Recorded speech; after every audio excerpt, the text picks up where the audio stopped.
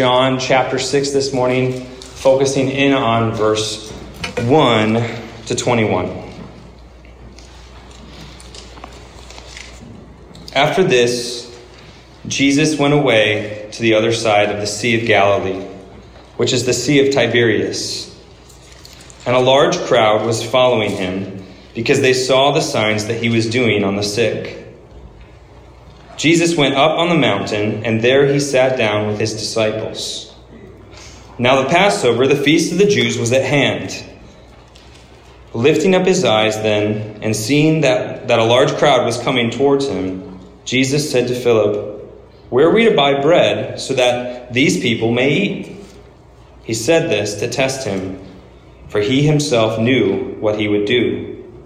Philip answered to him, 200 denarii worth of bread would not be enough for each of them to get a little. One of his disciples, Andrew, Simon Peter's brother, said to him, "There is a boy here who has 5 barley loaves and 2 fish. But what are they for so many?" Jesus said, "Have the people sit down." Now there was much grass in the place, so the men sat down, about 5,000 in number. Jesus then took the loaves, and when he had given thanks, he distributed them to those who were seated, and also the fish, as much as they wanted. And when they had eaten their fill, he told his disciples, "Gather up the leftover fragments, that nothing may be lost." So they gathered them up and filled 12 baskets with fragments from the 5 barley loaves left by those who had eaten. When the people saw the sign that he had done, they said, "This is indeed the prophet who is to come into the world."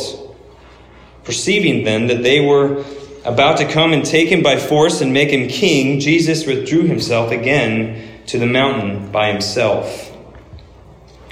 When evening came, his disciples went down to the sea, got into a boat, and started across the sea to Capernaum. It was now dark, and Jesus had not yet come to them. The sea became rough, because a strong wind was blowing. When they had rowed about 3 or 4 miles, they saw Jesus walking on the sea and coming near the boat, and they were frightened. But he said to them, "It is I. Do not be afraid." Then they were glad to take him into the boat, and immediately the boat was at the land to which they were going. This is God's word. Thanks be to God. The grass withers, the flower fades, but the word of God will stand forever. Well, George Mueller was a Christian missionary, evangelist, and a coordinator of orphanages in Bristol, England during the 1800s. And throughout his ministry, he had the privilege of caring for 120,000 orphan children.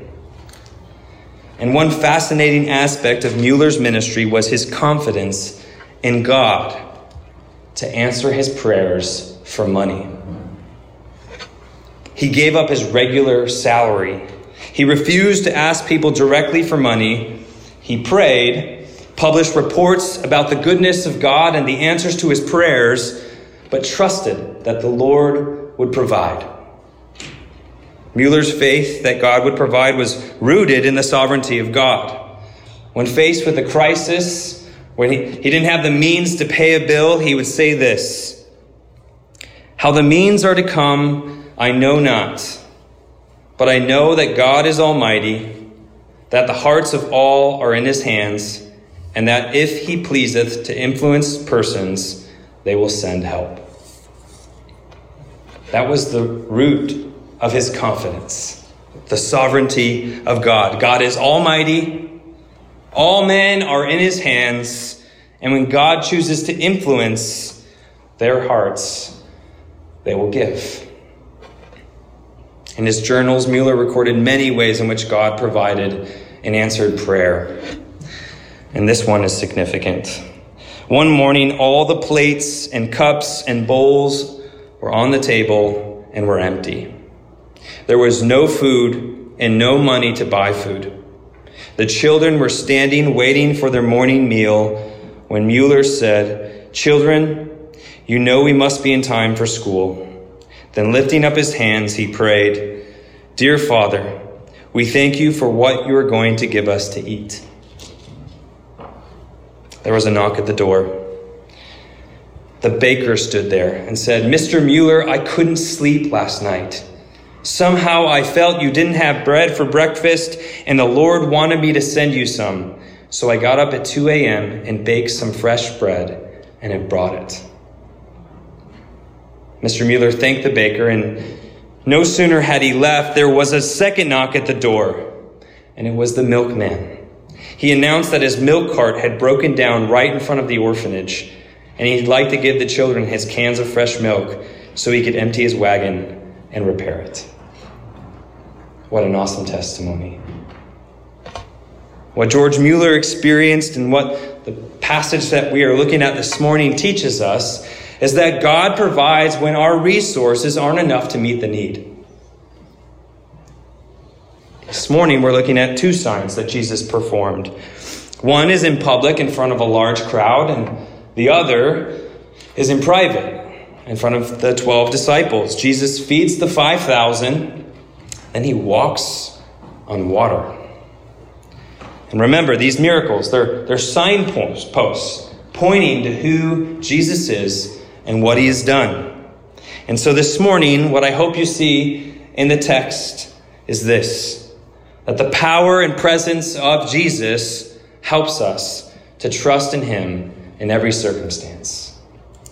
The power and presence of Jesus helps us to trust him in every circumstance. So we first see that John gives us the setting, the people involved, the place, and the time. John writes, "After this," sometime after Jesus' altercation with those religious leaders that we saw in chapter 5, he and his disciples crossed the Sea of Galilee. John calls it the Sea of Tiberias because his readers would have been more familiar with that name. But they crossed the Sea of Galilee, and because after a time of busy ministry, Jesus wants to gather his disciples to get some rest and recuperation on a mountain on the other side of the sea. But they aren't alone for long, because a large crowd was following Jesus. Why is this crowd following Jesus? Is it because they want to follow him as Lord? Is it because they want forgiveness for their sins? Nope. Verse 2 says they were following him because they saw the signs he had performed. His healing miracles were drawing a crowd. Their interest in Jesus was superficial. They were looking for a miracle worker. And we find out in verse 10 that there were 5,000 men. And so including women and children, it's likely that there was 10 to 20,000 people coming towards Jesus. For your reference, that's like the whole Allstate Arena following Jesus around the Sea of Galilee. So we have the people involved. We have Jesus, his disciples, and this large crowd. We have the place, the mountain across the Sea of Galilee, and we're also given the time. Verse 4 is extremely significant in this passage and in this chapter. John tells us that the Passover was at hand. During the Passover, the peoples would celebrate how the Lord had delivered them out of Egypt through the leadership of Moses. And this would be on their minds. And just for your reference, the whole chapter, including this section that we're studying this morning, is full of links to Moses. As the Lord provided manna from heaven in the wilderness, here Jesus provides miraculously food for the 5,000. The people recognize Jesus as the promised prophet like Moses. Just as Moses went up to Mount Sinai, so Jesus withdraws to the mountain by himself. And as the Lord brought Israel through the Red Sea on dry ground, so Jesus walks on the sea like it's dry ground. The point of all this is that Jesus is the new and better Moses. Jesus is the promised prophet that they proclaim him to be, and he is the hoped-for king. Jesus is the one who will accomplish God's plan of salvation. So that's the setting. But in verse 5, we encounter the problem. And it's a big problem. There's lots of people, there's no food, and not enough money. See that in verse 5? Lifting up his eyes then, and seeing that a large crowd was coming toward him, Jesus said to Philip, "Where are we to buy bread so that these people may eat?"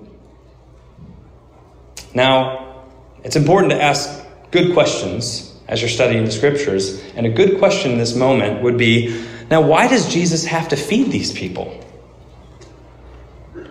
Why does Jesus have to feed these people? He didn't invite them. He wasn't trying to draw a crowd. In fact, going up to the mountain suggests that he's trying to spend some time alone with his disciples. He's not responsible for them. So why does he take the responsibility? He takes responsibility because of who he is. He's good. He's compassionate. He's loving. He came to serve, not to be served.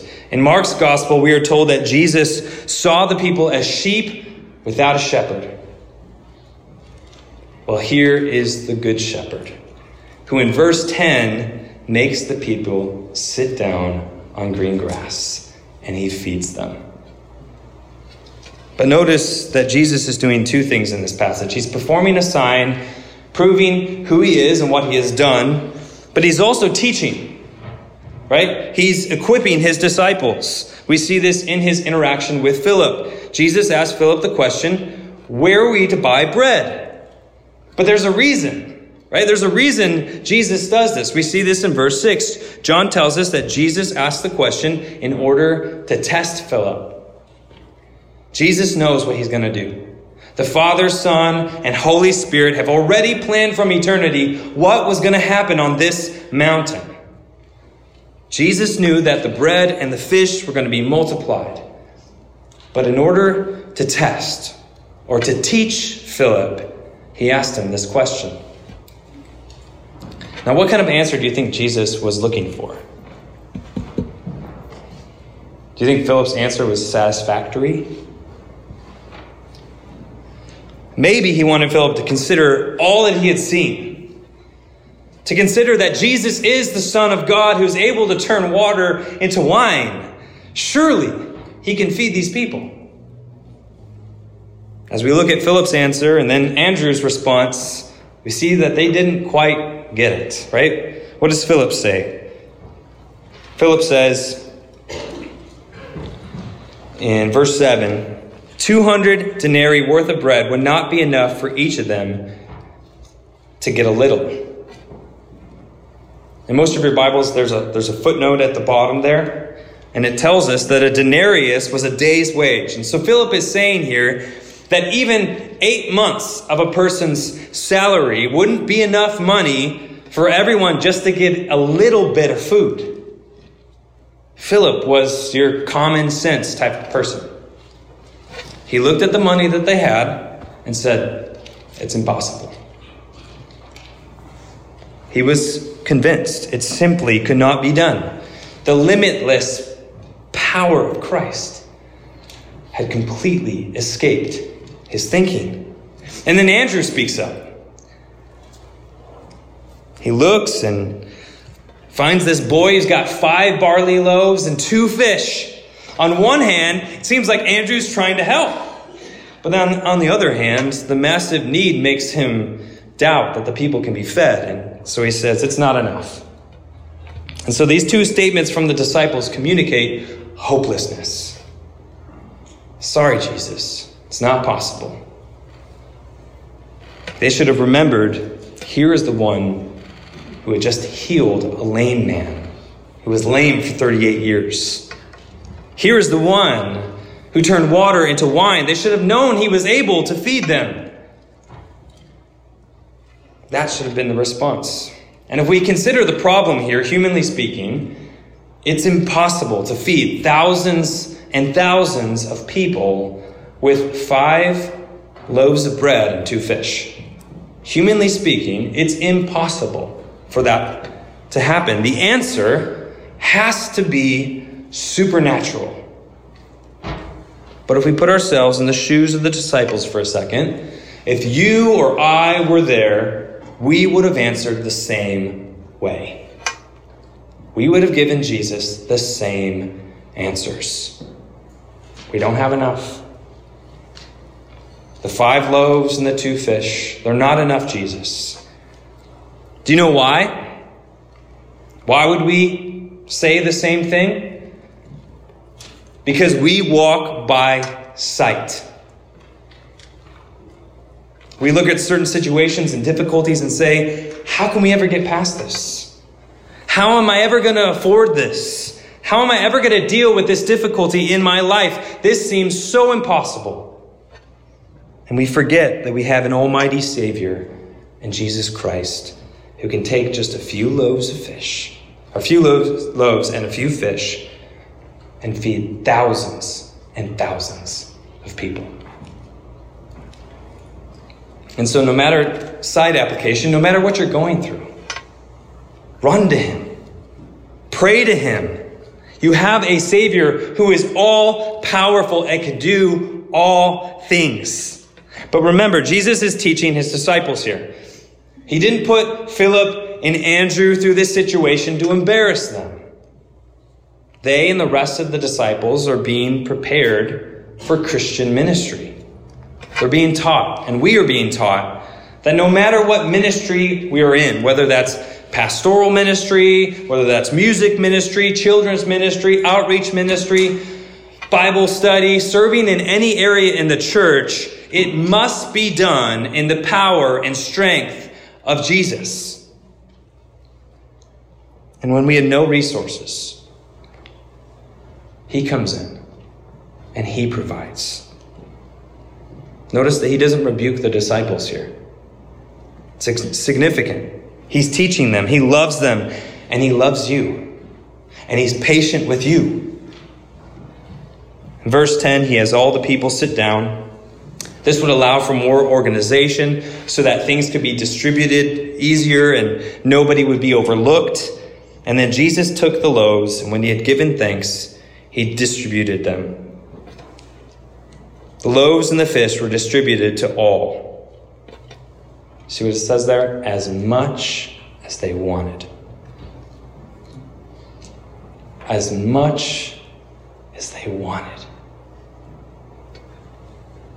When you go to God to get your needs met, he's not going to be stingy with you.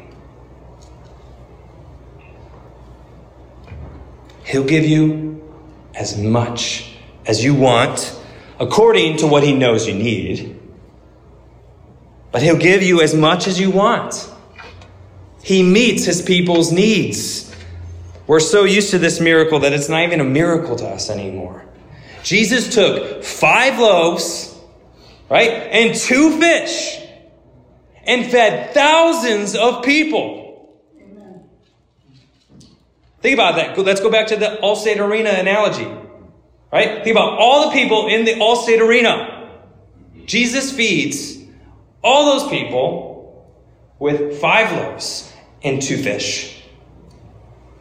That's a sign. That's a sign of who he is.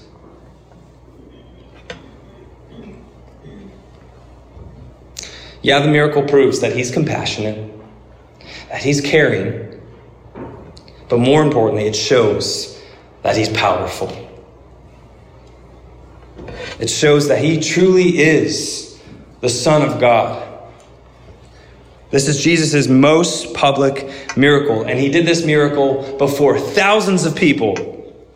Here we see the creative power of the Son of God. When we look at this account, we have to first see Jesus as creator, the one who can create out of nothing. Remember, this is the first thing that John tells us after he tells us that Jesus is God. He writes in John chapter 1, verse 3, "All things were made through him, and without him was not anything made that was made." Jesus is the one who has created all things and upholds all things. How often do you think about that? I have to confess, I often forget this. When I'm going about my normal everyday life, I forget. I'm thankful for the opportunity this week to be in God's Word and be in this text and be reminded of these things, that Jesus is the one who has created all things and sustains all things. But how often do you think about this? When you're driving in your car, when you're hanging out with your family, when you're doing various things in your life, how often do you think about Jesus being the creator and sustainer?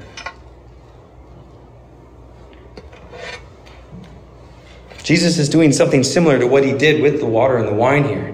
He's creating bread and fish. And what he's saying through the sign is that I am the Lord, I am the creator, I am the one who provides abundantly. Do you realize that you live and move and have your being in Jesus Christ? All of you are breathing right now because of Jesus. Last night, I was working through my sermon, and I was also watching the NFL games. Anybody else watch last night?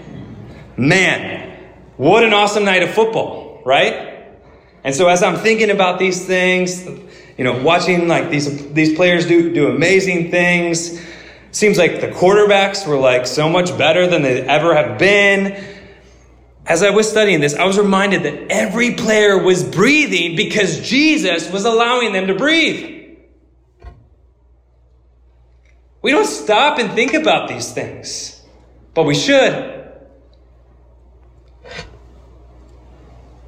That's who Jesus is. He's the Son of God, who is the creator and sustainer of the universe. And unfortunately, this miracle that we're studying this morning is used for messages on how we should feed the hungry or the poor, which, hey, that's definitely a worthy application. But not what John is getting at in this passage. That's not the point here. The point is not that Jesus has fed all these people. The point is that he is God and that he is the creator and that nothing is too hard for him. Another good question to ask. Did Jesus need to take these loaves and these fish from this boy in order to perform this miracle?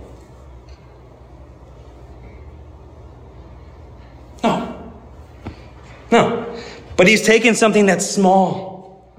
He's taking something that's weak and insignificant and showing what he can do through whatever we give him. He could have just said the word and bread and fish would appear. Because if we think about Jesus being the creator and sustainer of all things, then that means that he is the creator of all bread in the world and he is the creator of all fish in the world. But he chooses to take something small and multiply it. We're a small church. This is a huge encouragement to us that Jesus takes small things and uses them. The needs surpass the resources. Jesus is the only one who could solve the problem. We ended the year in December with a large surplus of money. And praise God for that, right? Amen? Amen. But money isn't the place where we should place our hope. And so we shouldn't want the needs of our church to be met by money. But we should want the needs of our church to be met by the presence and power of Jesus Christ. Because God ministers through our weakness. We see this all throughout the scriptures. He doesn't select the strong people so he can use their strengths. He uses the weak to show his power through our weaknesses.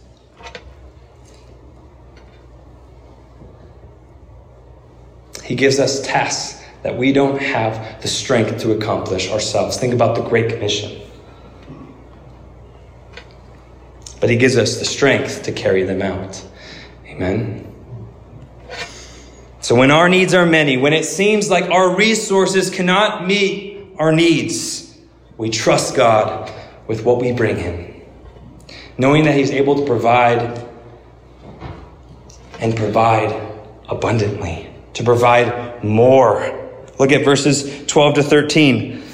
And when they had eaten their fill, he told his disciples, "Gather up the leftover fragments, that nothing may be lost." So they gathered them up and filled 12 baskets with fragments from the 5 barley loaves left by those who had eaten. What? The people ate their fill. Everyone was full. They didn't just have a little. Jesus provided enough, and there were leftovers. There were leftovers. And did you notice how many baskets there were?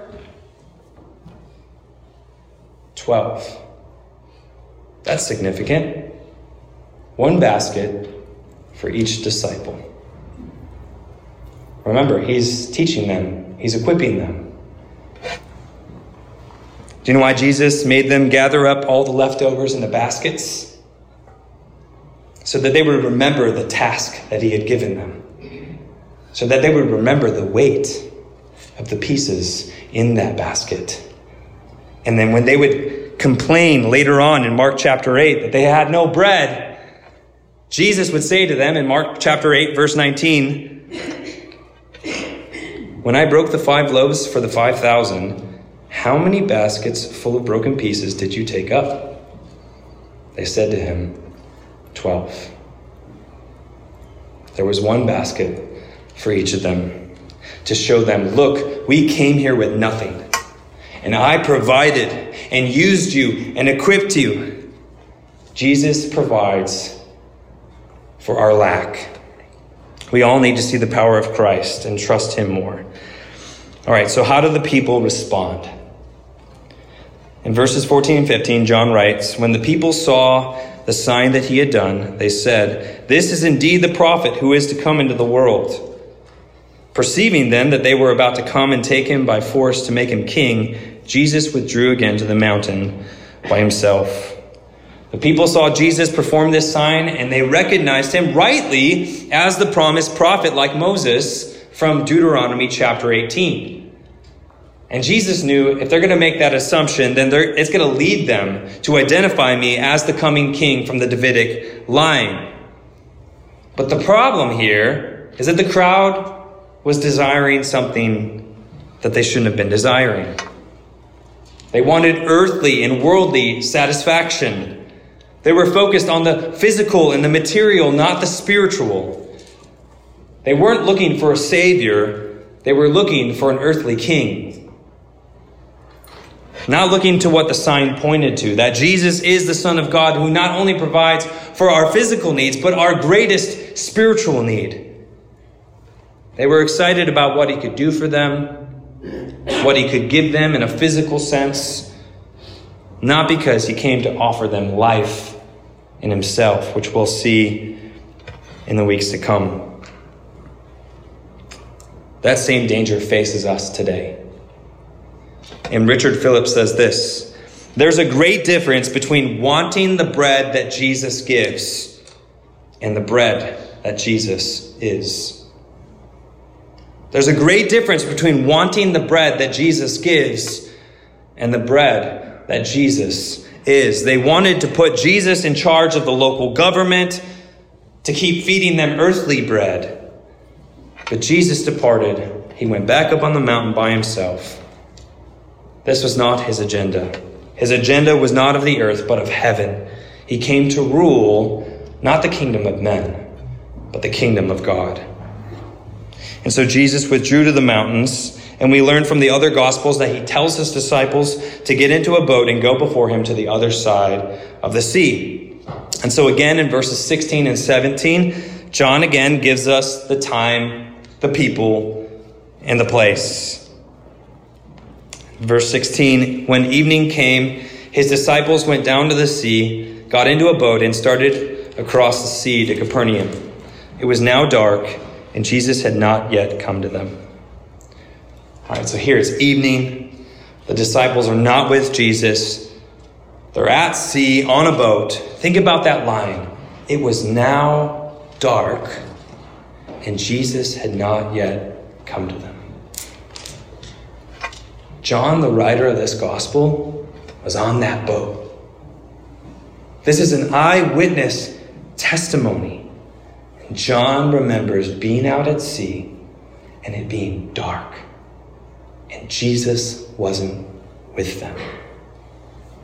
And then all of a sudden, the sea became rough, and they were in the middle of a storm in the middle of the sea. The Sea of Galilee sits 700 feet below sea level, and then it's surrounded by these hills or mountains that reach high into the air. And when the air comes over the mountains down towards the sea, it creates this cyclone effect, and these violent storms occur.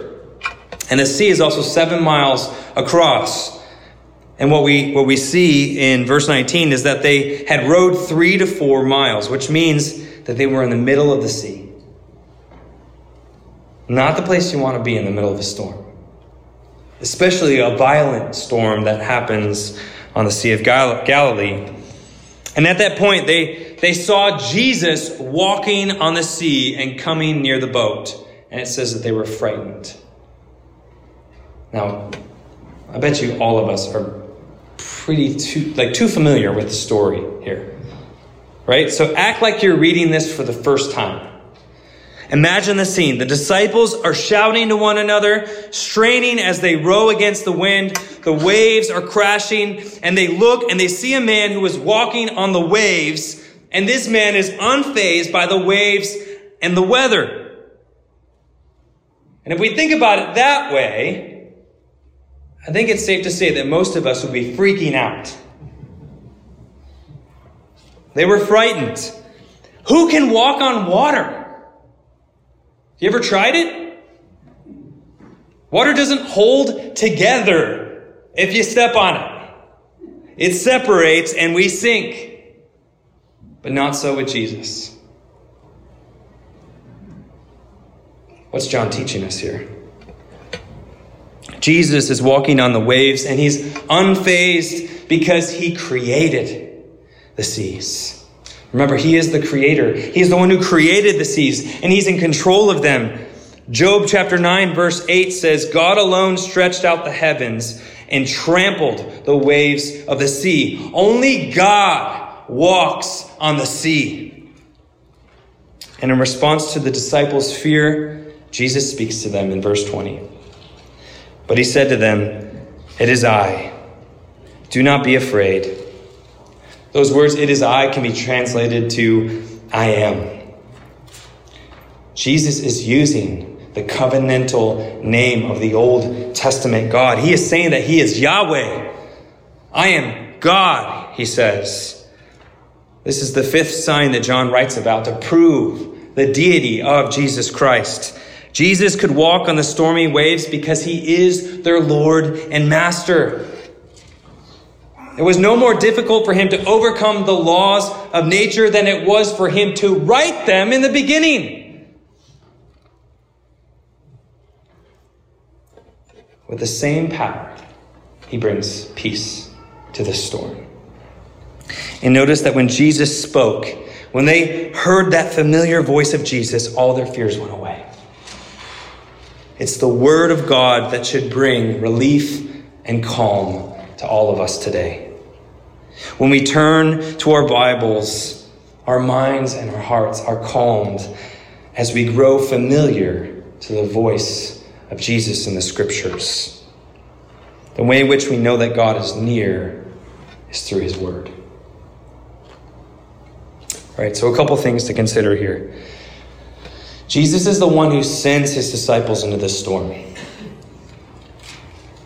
So whatever difficult time you are going through, Jesus Christ has created the circumstance. He controls everything that happens in this world. There's nothing outside of his control. The wind doesn't control itself. Jesus controls the wind. And so how could we go through anything hard if we don't believe that Jesus is in control? But why didn't Jesus come to the disciples right away? Why did he send this storm their way? Because they needed to learn the lesson that they needed him. Why do storms come our way? because we need to learn the lesson that we need him. We often wonder where Jesus is during our trials. We often ask, has he abandoned me? Have I done something to depart from his will? Have I shamed myself with sin so that he has dropped me out of his hands? No. Jesus brings his people into very difficult and trying situations so that they would see that they are powerless themselves, and so that he could show his power and care and grace in the midst of those trials. Jesus Christ is the infinite God who made everything, who made all the waters, who is in control of all the waters, the one who walks upon the waters to show that nothing is too hard for him. Feeding 20,000 people, not hard. Meeting you and getting you through any trial that you're going through, not too hard for him. And keep in mind, this is not Jesus showing off. He's not walking on the water, high-fiving his disciples, saying, check out what I can do. No, he does this miracles. He does this specific miracle so that his disciples would trust him, that they would see that he can bring them through the storm. He says to them, do not be afraid. Whatever you're going through, if you are in Christ, look at these words from your Savior. It is I am. Do not be afraid.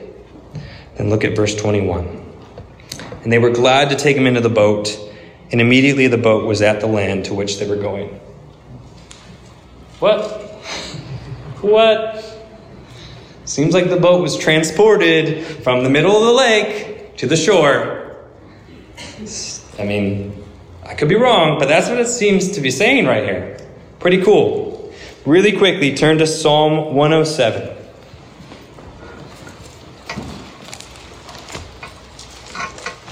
Psalm 107.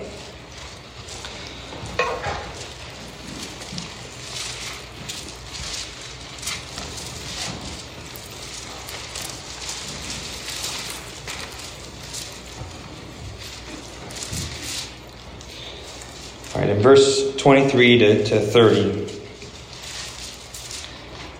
it says, some went down to the sea in ships, doing business on great waters.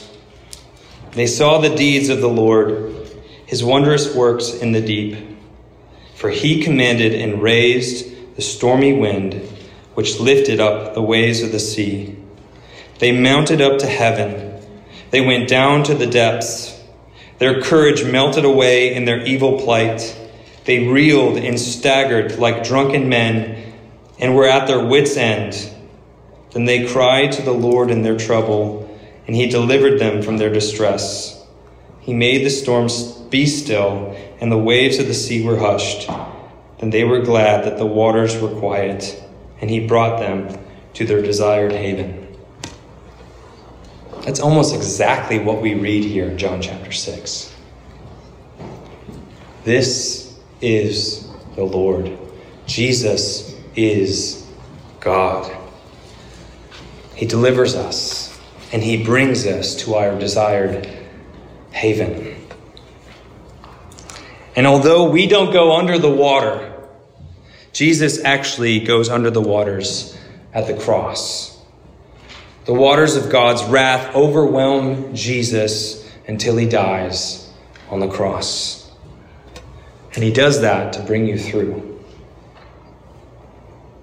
He does that to bring you to your desired haven, to your eternal home.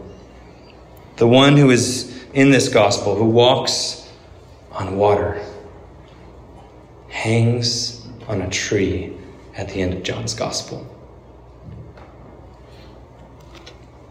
The feet that walked on the waves are nailed to the cross for your sins and my sins. And he does this to bring us to our desired haven, where there is calm and peace. Look to Jesus. Are you looking for him to provide for you? When you don't know how the bills are going to get paid, how your spiritual life is going to improve. I know that there are husbands and wives at the point of despair over their marriages, or parents who are struggling with a strong-willed child. And as a church, we're wondering how our church, our small church, is going to impact the community around us. How are we going to fulfill the Great Commission with so little?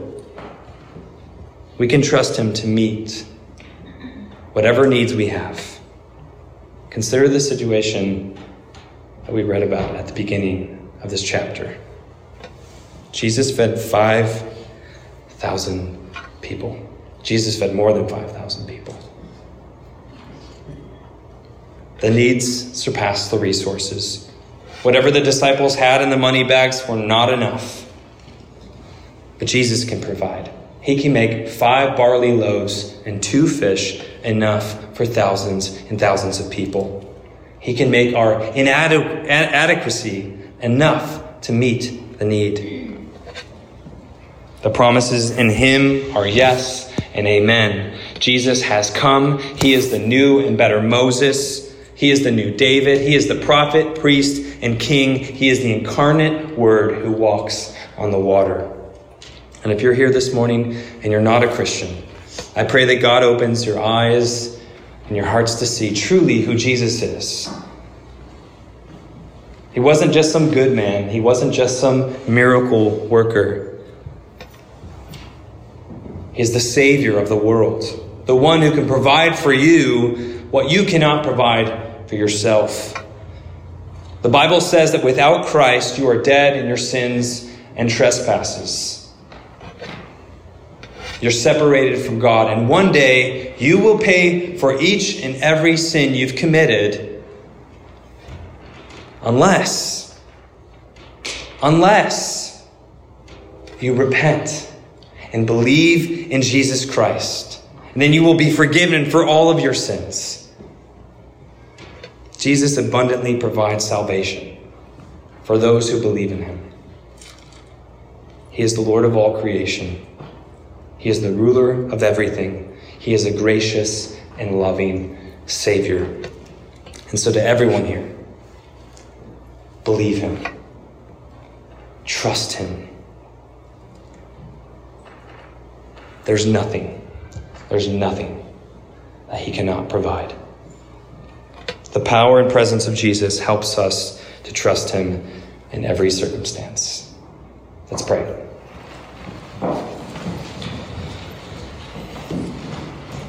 Lord, we come to you this morning,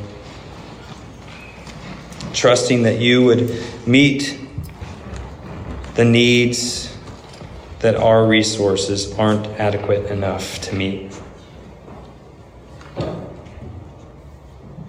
We want to see your power at work in our lives and in our church. Lord, we also find ourselves in various trials. We know this Christian life is hard, but we also know that you're in control. Please come to us and quiet our hearts. Help us to become more familiar with the words of Jesus in the scriptures. And we thank you for Jesus who provides and is present with his people. Lord, we love you. Our needs are bigger than our resources. Please meet them. You can provide bread and fish to thousands. You can walk on water. Lord, build your church, save the lost, humble the proud, and make us more like Jesus.